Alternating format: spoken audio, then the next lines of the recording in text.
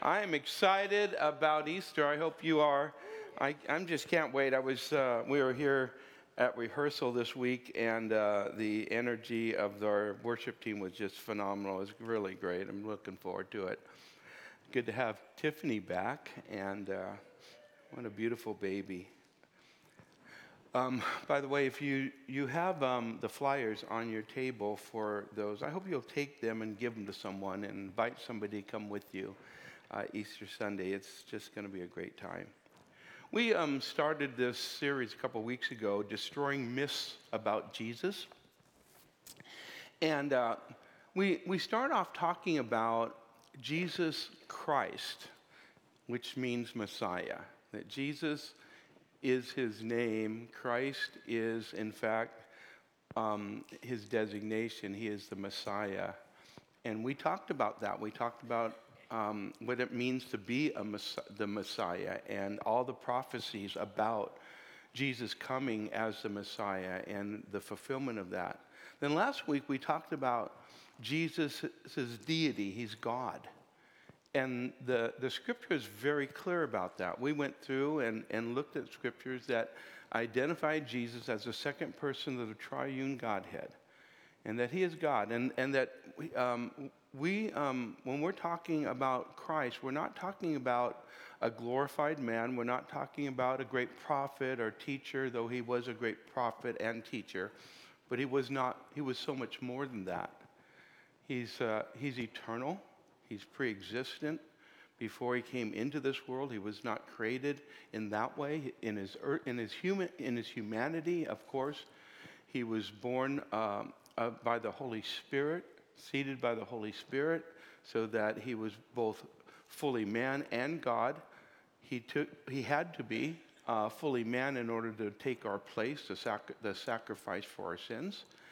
But he's always been and always will be. And the scripture says, in the beginning was the Word was with God, and the Word was God. So everything was created by him. Jesus created all things. So when we look at God, we see that Jesus is the second person of the triune Godhead.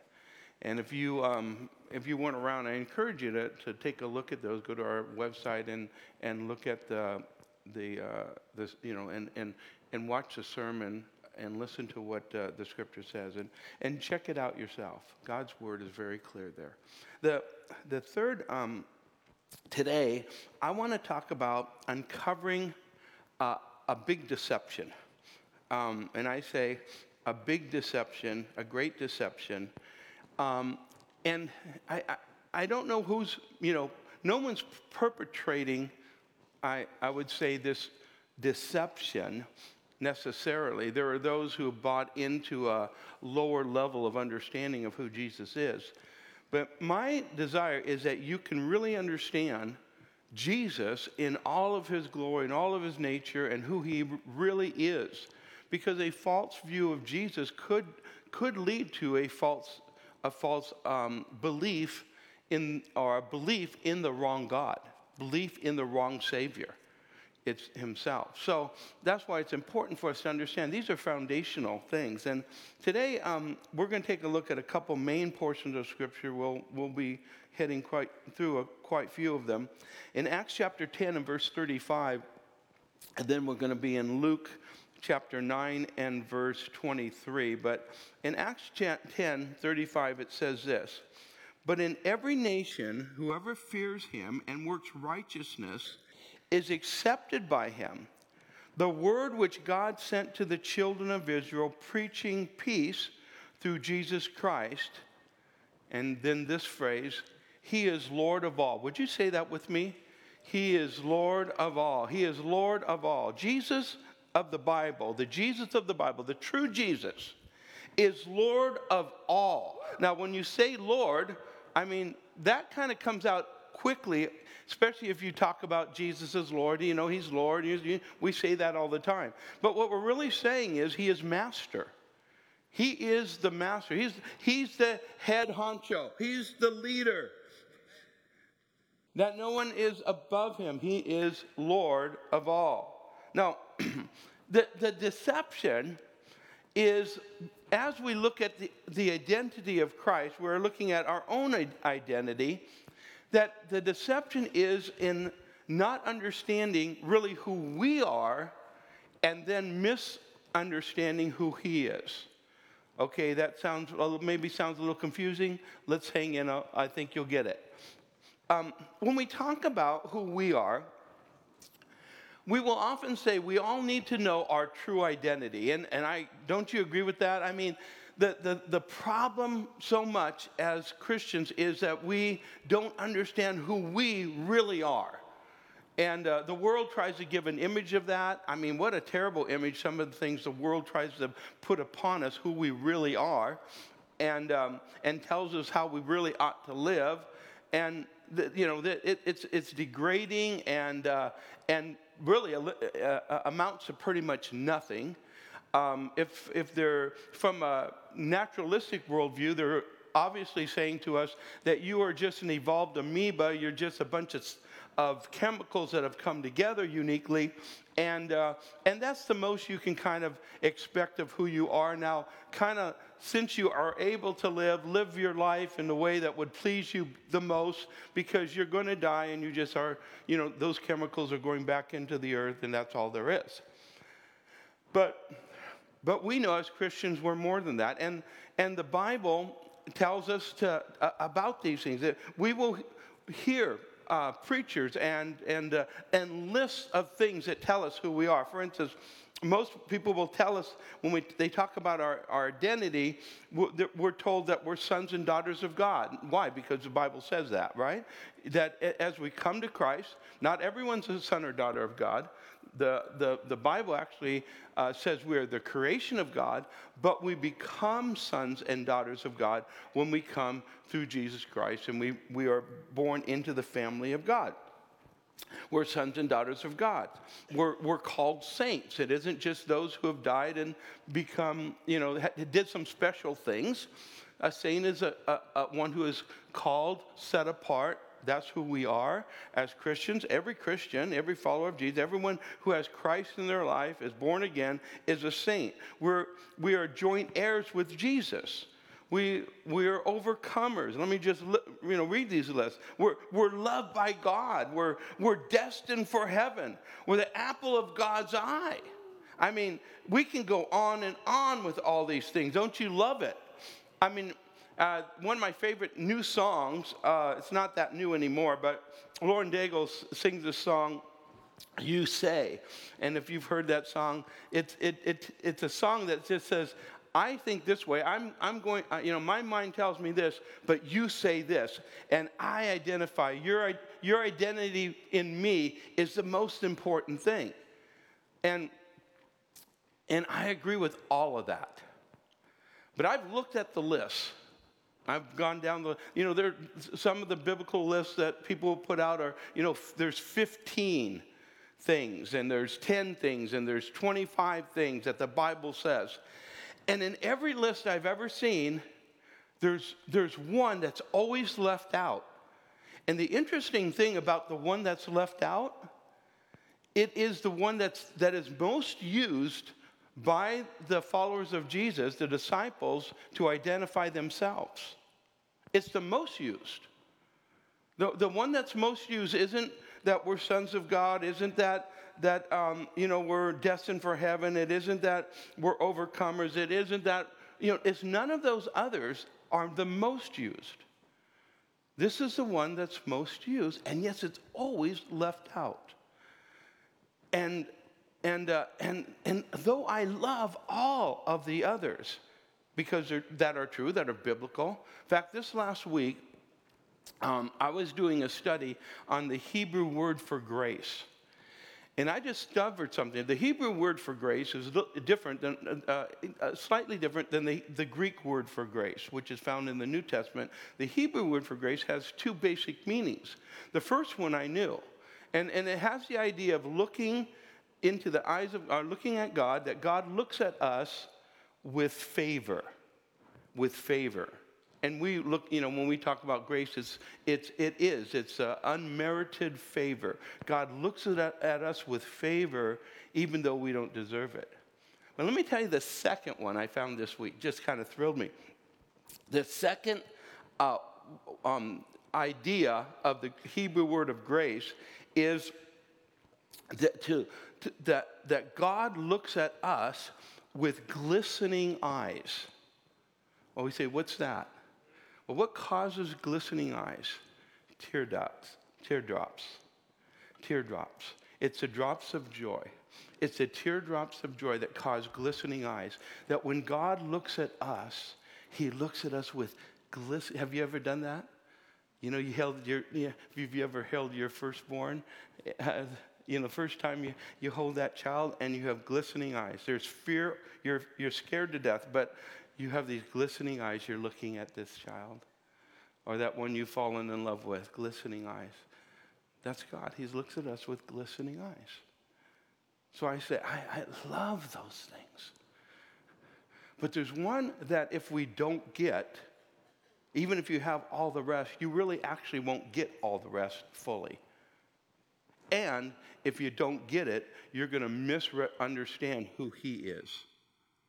And that word is found throughout the scriptures, and it's called that we are, and you're not going to like this one, we're called a slave of Christ. A slave. Now, the word slave is that you say it's in the Bible. I don't see it.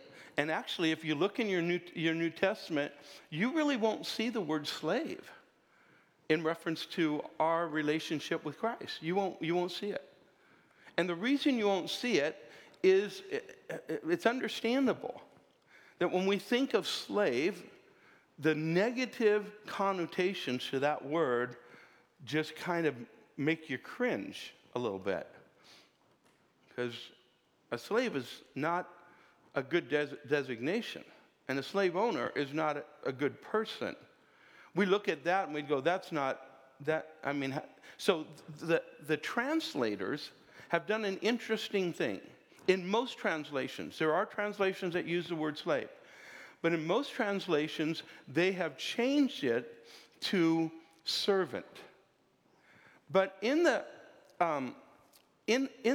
Greek, in the Greek New Testament, there are 7 words for servant. And the word that is used for us is a word that is not mean servant. Doulos is the word. And you can find it throughout the Greek New Testament, and it's translated servant, but you can look in any lexicon. I've got a series of Greek, a set called Kittles, and it'll take a word and it'll do the epistemology of the entire word for, way back. And, so you look up a word and it'll be 27 pages, fine print of the history of that word. And you can look it up, and doulos is never never servant. It's always slave. But the New Testament writers put servant to soften it. Now, let me give you a little history and help you understand this. And you say, well, Rick, this is going to be real boring. No, just hang in with me. It'll be meaningful to you, okay? Just hang in this time. The slaves in first century time, of course, the Roman Empire, 1 out of every 4 people in the Roman Empire were slaves. I mean, slavery was everywhere. And Jesus obviously knew what it was to be a slave. But in Israel, at least what God had set down in his law was a slavery system that was in fact allowed if the person who was the slave chose that they wanted to be a slave. Now you'd say, who would want to do that? Well, when a person was in debt, there was servitude that was required if there had to be a way in which a person could pay off their debt. So they borrow money for whatever it is. they're going to make an investment, or they're going to buy land or whatever it is, and it goes sour, and they owe this money and they can't pay it back. Well, the law requires that that person goes to jail, and because they have not been able to pay back. They can't declare bankruptcy like we could.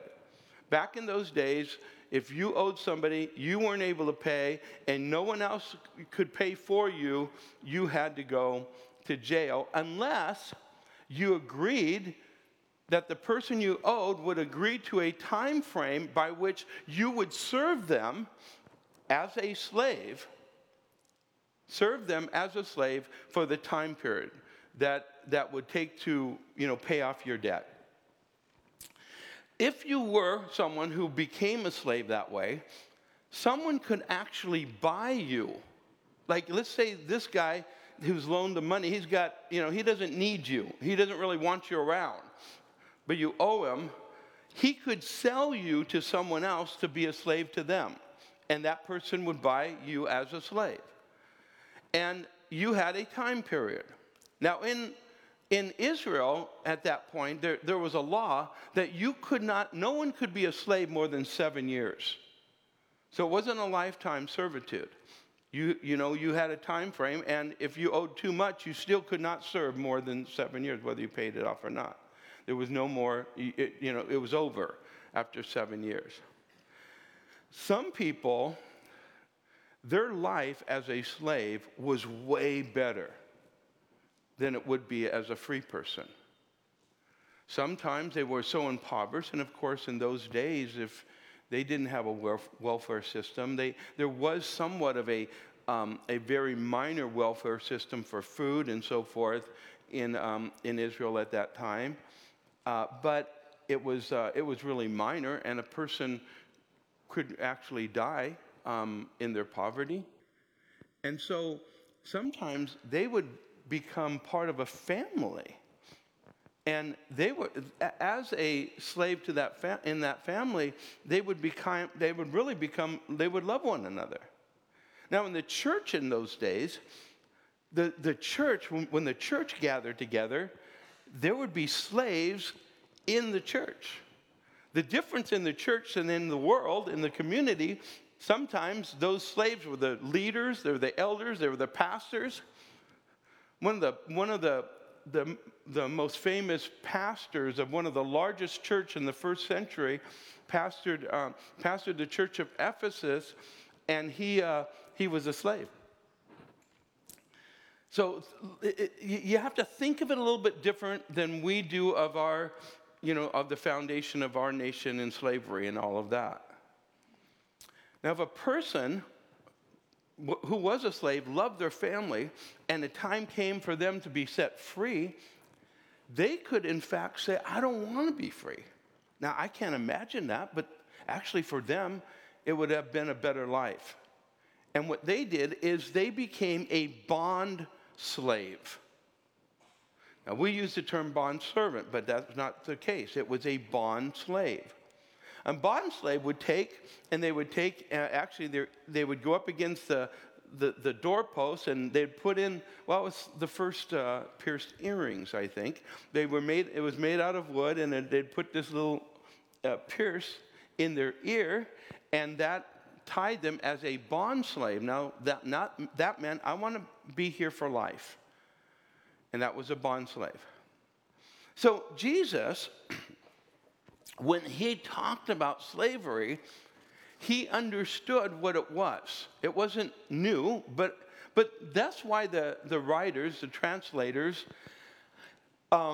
when they translated the word for slavery, even used the word bond servant. In fact, Paul identified himself that way often. In Romans chapter 1 and verse 1, it says, Paul, a bondservant of Jesus Christ, called to be an apostle, separated unto the gospel of God.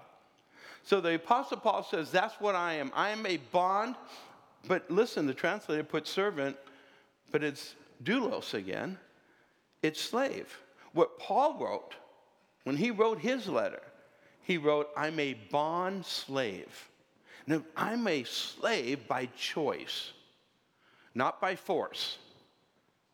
You understand? And that's why I can understand them softening it a little bit, because it says, I'm a slave by choice, not a slave by force. I choose to be a slave in that way. So in that way, that word is a little bit softened from what our concept would be when it's referring to being a slave. But listen what Jesus says in John 12.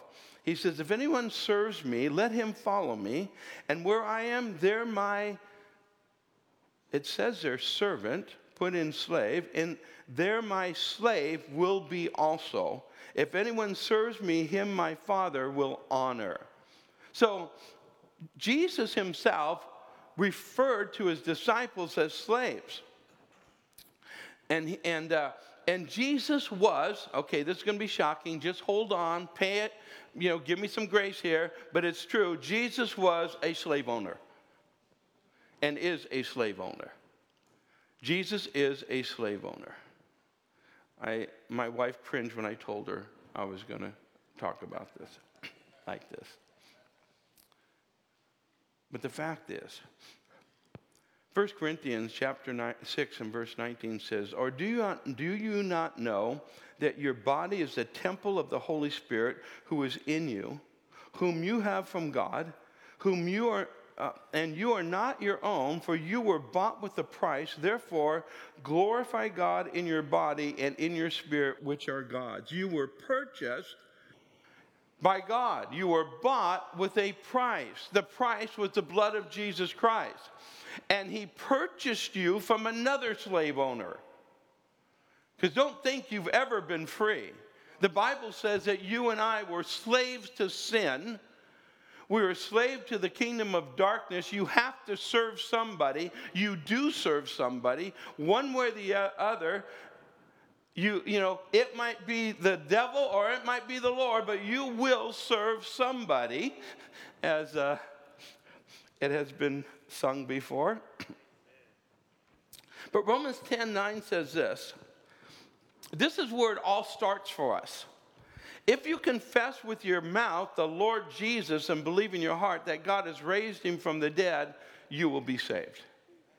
This is the scripture I go to when I'm trying to lead someone, and I ask someone if they've come to know Christ and if they have come to know Jesus. In fact, when we pray and invite people to come and accept Jesus as Savior, I never really tell someone that they are now saved. I really want them to be able to say, I am now saved.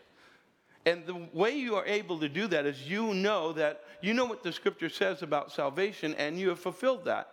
And what the scripture says of salvation is fairly simple. If you confess with your mouth, what? The Lord Jesus. That Jesus is Lord. Now, the ramifications of Jesus as Lord is Jesus is master. It's not just a name. It's a designation for your life that Jesus is my master. Jesus is Lord. And believe in your heart that God has raised him from the dead. So you believe the sacrifice that was made. He died on the cross. Can't raise from the dead if you're not dead. He died on the cross. He was buried and he rose again. That's the gospel. That's the good news. So Jesus is Lord. He's master. And he rose from the dead. The Bible says you will be what? Saved. So of course I ask this question. Do you believe that Jesus Christ is master or Lord? If they say yes, do you believe that God has raised him from the dead? If they say yes, then according to this scripture, what are you? The answer is saved. Saved. You believe in your heart. You confess with your mouth. Now, why am I even talking? Why is this so important? Because the lordship of Jesus requires us to say yes to him.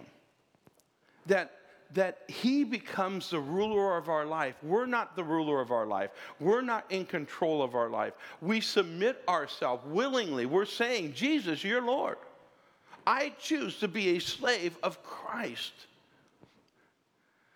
Because if you don't understand that, and I've seen false teachers take advantage of the ignorance of believers, of Christians, who have not settled in their heart the rulership of Christ in their life, and say things to them, for instance, that scripture that Jesus has clearly stated that they should or should not do, and give excuses, allow people and say to them, listen, Jesus just wants you happy. That's all that really matters. And he understands. Listen, he understands. I know that, the Bible says it's sin, but, you can't trust everything in the Bible. And Jesus, he's love, isn't he? He's just love. He's love, and love would never hinder anybody from what they really want to do. And what they have missed is that Jesus is Lord. In fact, the Bible says Jesus is Lord way more than it says that God is love. And it does say God is love. It's way more than the Bible says that God is Father, that we're part of God's family. Jesus is Lord. Over 740-something times the Bible says Jesus is Lord. I'm not even getting into the Old Testament that talks about God's lordship. And when we use that term, sometimes it can just turn into some kind of, some idea of, he's special. Lord means he's special. No, Lord means he's powerful. He has ownership. He has right to command. There's only one way that we address Jesus or understand Jesus. We first have to understand him as Lord. In Jude chapter 4, it says, certain men have crept in unnoticed who long ago were marked out for this condemnation, ungodly men who turn the grace of our God into lewdness and deny the only God and our Lord Jesus Christ. See, he says this is what they do.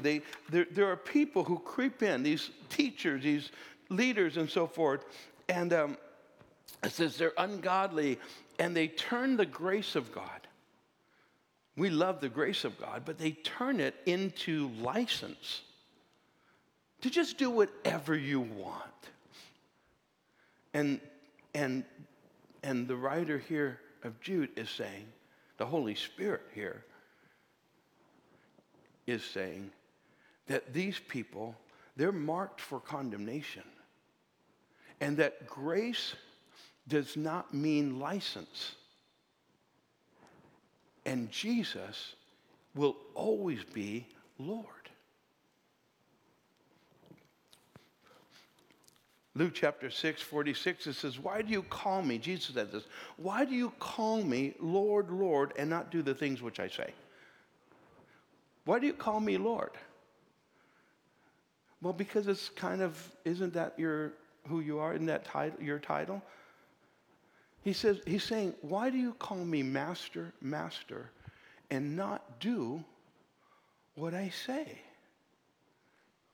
See, Jesus' designation as Lord says this is how we live our life. We live our life going, okay, good morning, Lord. What would you have me do today?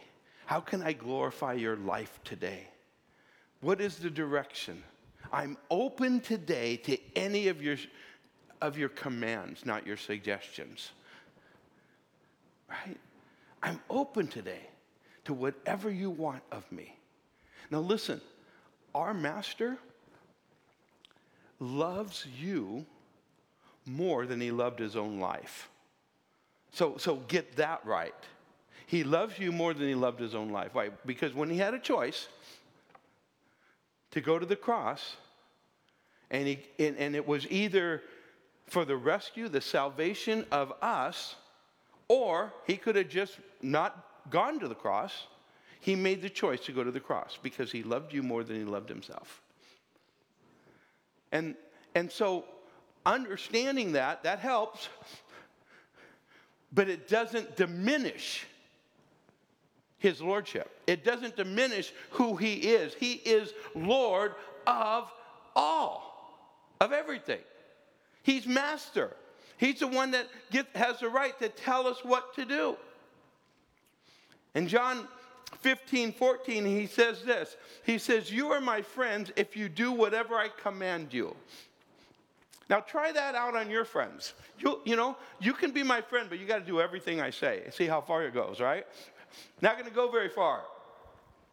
But he is the master.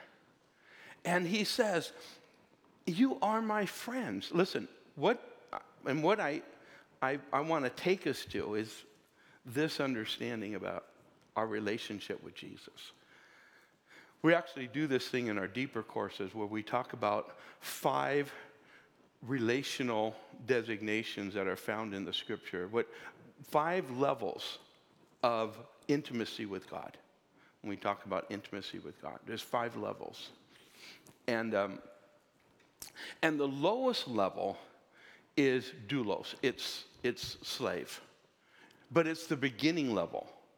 In other words, we start out as slaves and we never stop being slaves, but we graduate in our relationship with God to the next level. The second level is friendship. It gets better, right? It gets better. But that's when Jesus said to his disciples, and you won't have the scripture up here, but Jesus said to his disciples, "From now on, I no longer call you," in in our translation, it'll say servant, but it's actually slave. He'll say, "I no longer call you slave, but I call you friends." Because a slave doesn't know what the slave owner is doing, doesn't know what his Lord is doing. So from now on, I'm letting you know what I'm doing. I'm giving you greater insight. I'm no longer calling you a slave. That doesn't mean that they won't call themselves a slave. In fact, they will. They understand that we're always going to be a slave to our master, but Jesus will come to the place as we are submitting ourselves to him to start going, we're getting deeper in our relationship here, and even though you're already a son of God, you're already a daughter of God, you're already positionally a friend of God, you're already positionally, all of heaven, everything that I have, you're a joint heir with Christ. There are great things that God says they are yours, but relationally it isn't happening yet. And so relationally, the next step is friendship after there is already a commitment to servanthood, slave, where I go, "Jesus, whatever you want done." This is what we do. We jump relationally into the most intimate places of relationship with God, and we skip the place of walking in obedience to God. So we talk about God so loving and so good, and he is, and I love him so much. Then why don't you do anything he tells you to do? How come you're living your life for yourself? See, I love Jesus. I love the Lord. In fact, I sing it every Sunday when we come to church. Then why don't you do what he tells you to do?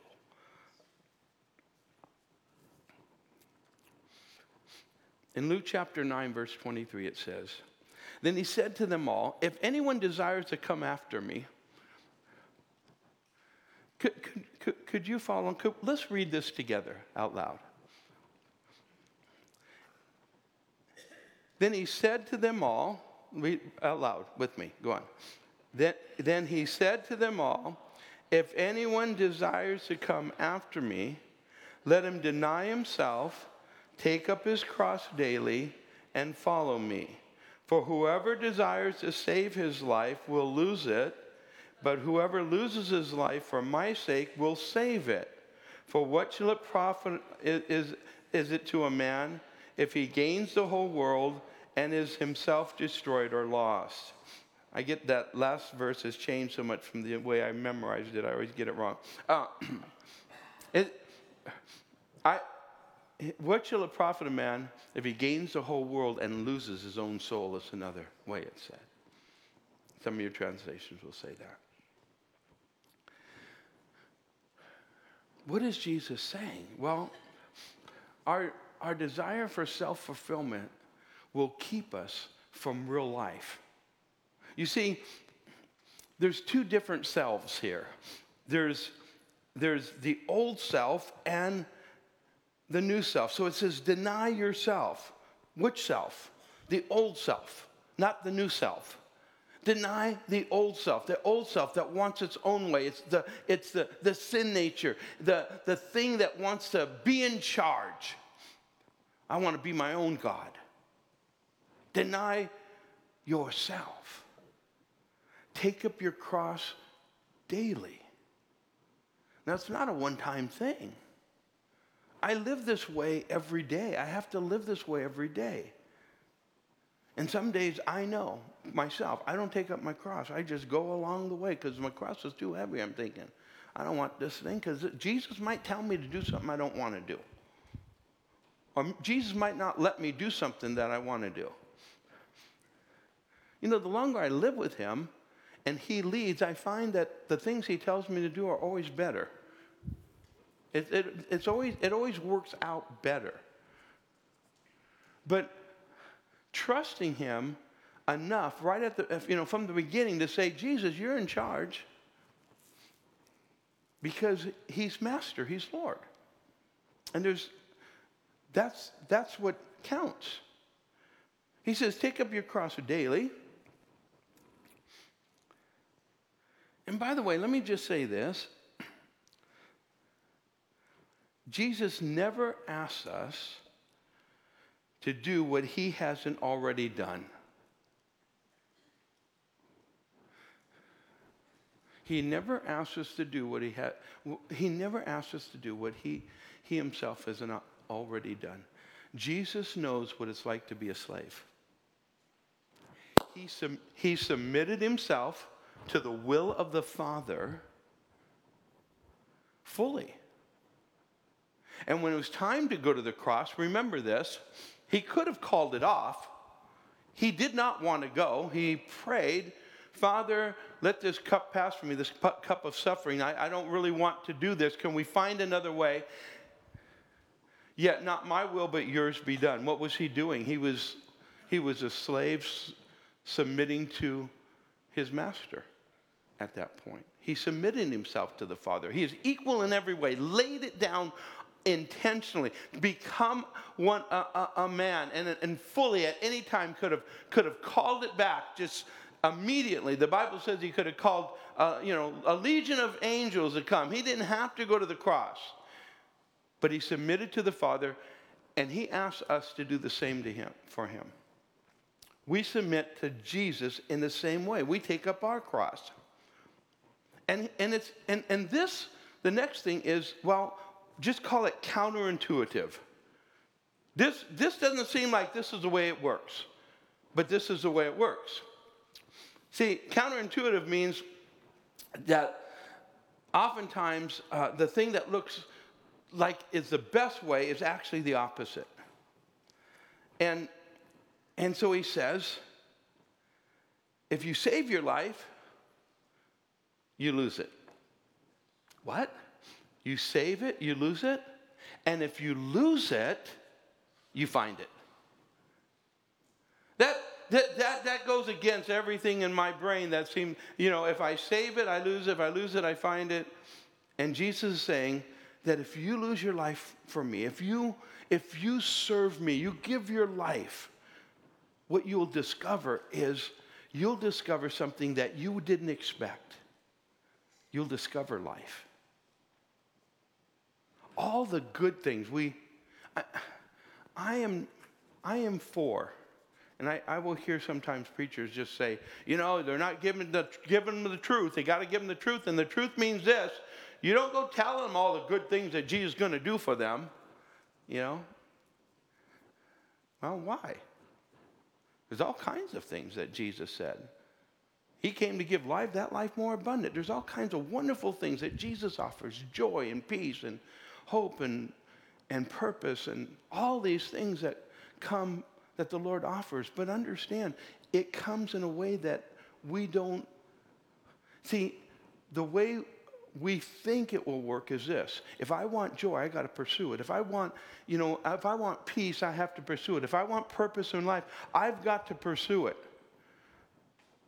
All the things that I want, if I want them, I have to pursue it. And God says, no, no, no, no, no. It doesn't work that way. As you're pursuing it, you're losing it. As you're pursuing God, you're gaining it. Because that's where it comes from. You lay down your life, and all those other things come. And so Jesus says to us, he says, for what will it profit a man if he gains the whole world and loses his own soul, or is himself destroyed or lost? How satisfying would it be to be the richest man in hell?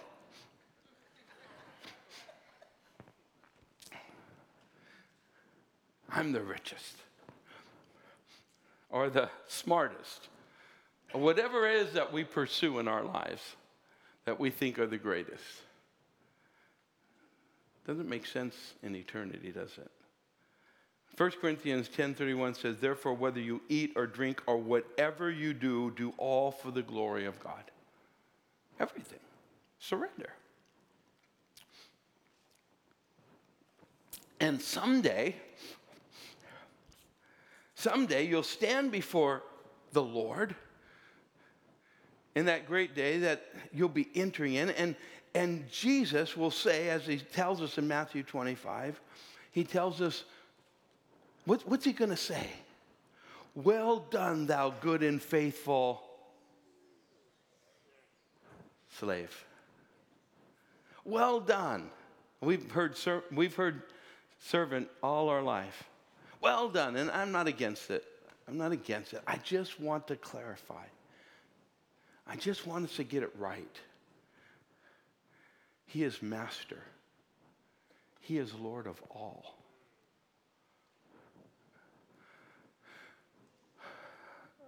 I heard a story this week. Someone was telling that, and this kind of goes along, and I don't want to sound in any way heartless. I know what it's like, and if you've served Jesus, you know what it's like to give up things because Jesus, give up some things that you would want because Jesus has told us to live a different way. I remember early on, if Jesus was not my Lord, I would have got a divorce in the first 2 years of my marriage, probably. In my flesh, the old Rick would have walked out the door, went surfing, and never came home. Because that was me. I was selfish, self-centered, and my wife was, she was less than perfect. She has since become perfect.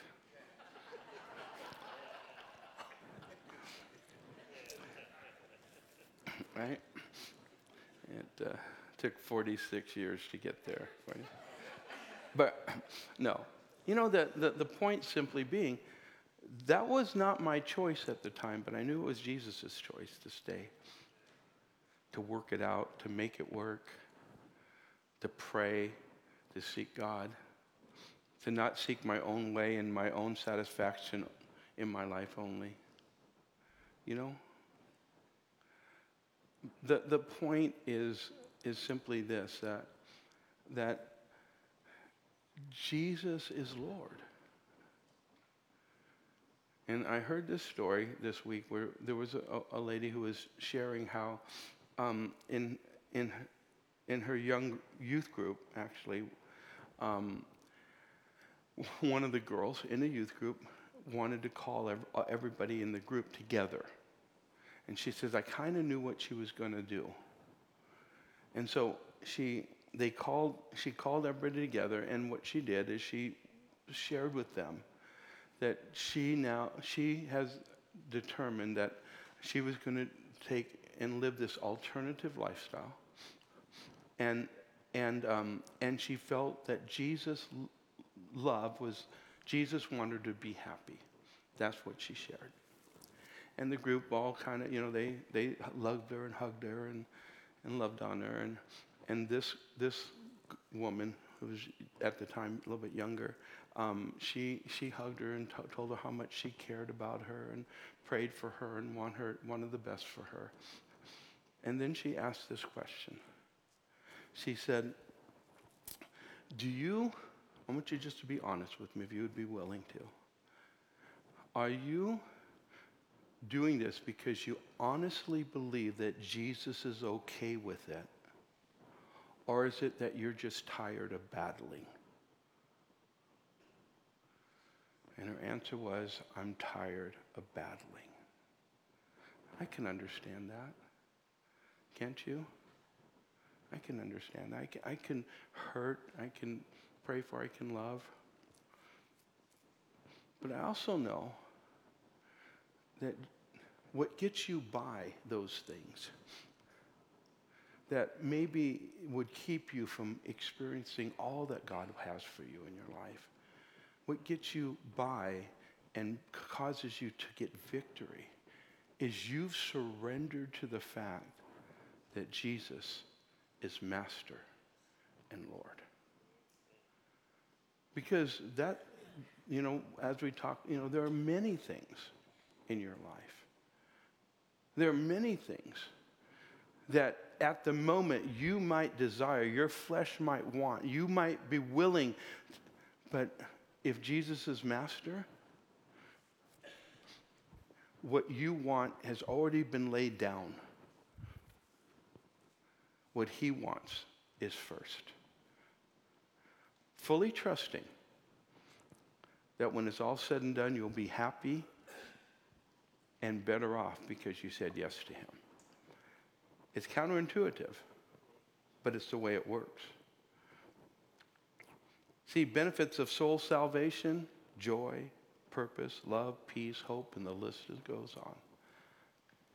They're all there. But you can't pursue them. You surrender to the Master. Shall we pray?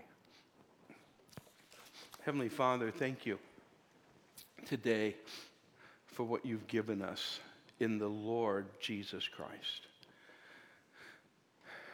And I come to you, Lord, and I say that word with hopefully a deeper understanding that you truly are my Master. I'm sorry when I have not surrendered and I have not treated you properly. I ask you to cleanse me.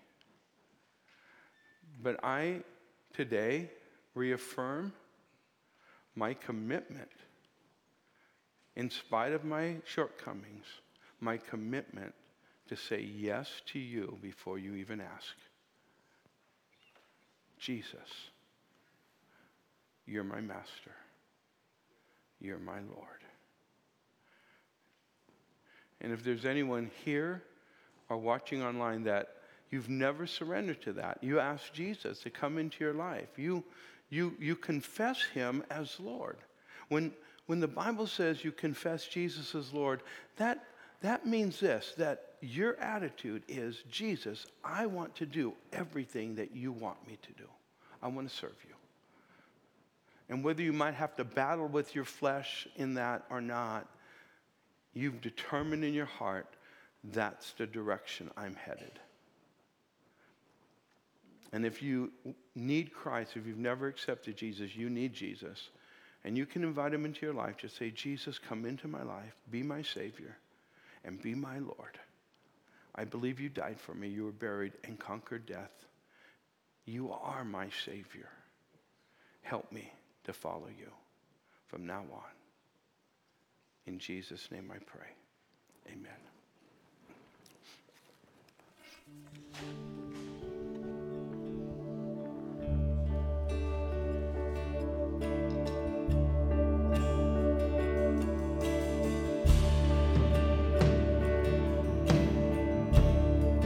Would you stand and join us as we worship?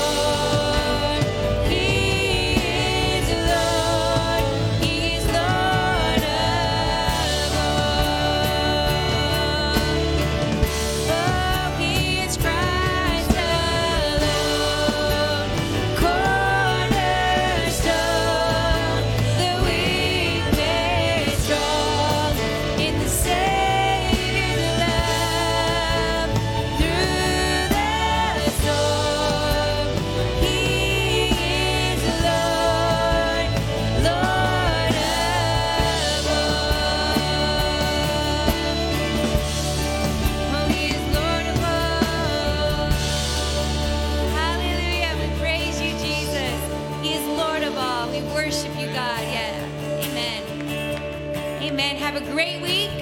We'll see you online or in person on Wednesday or next Sunday.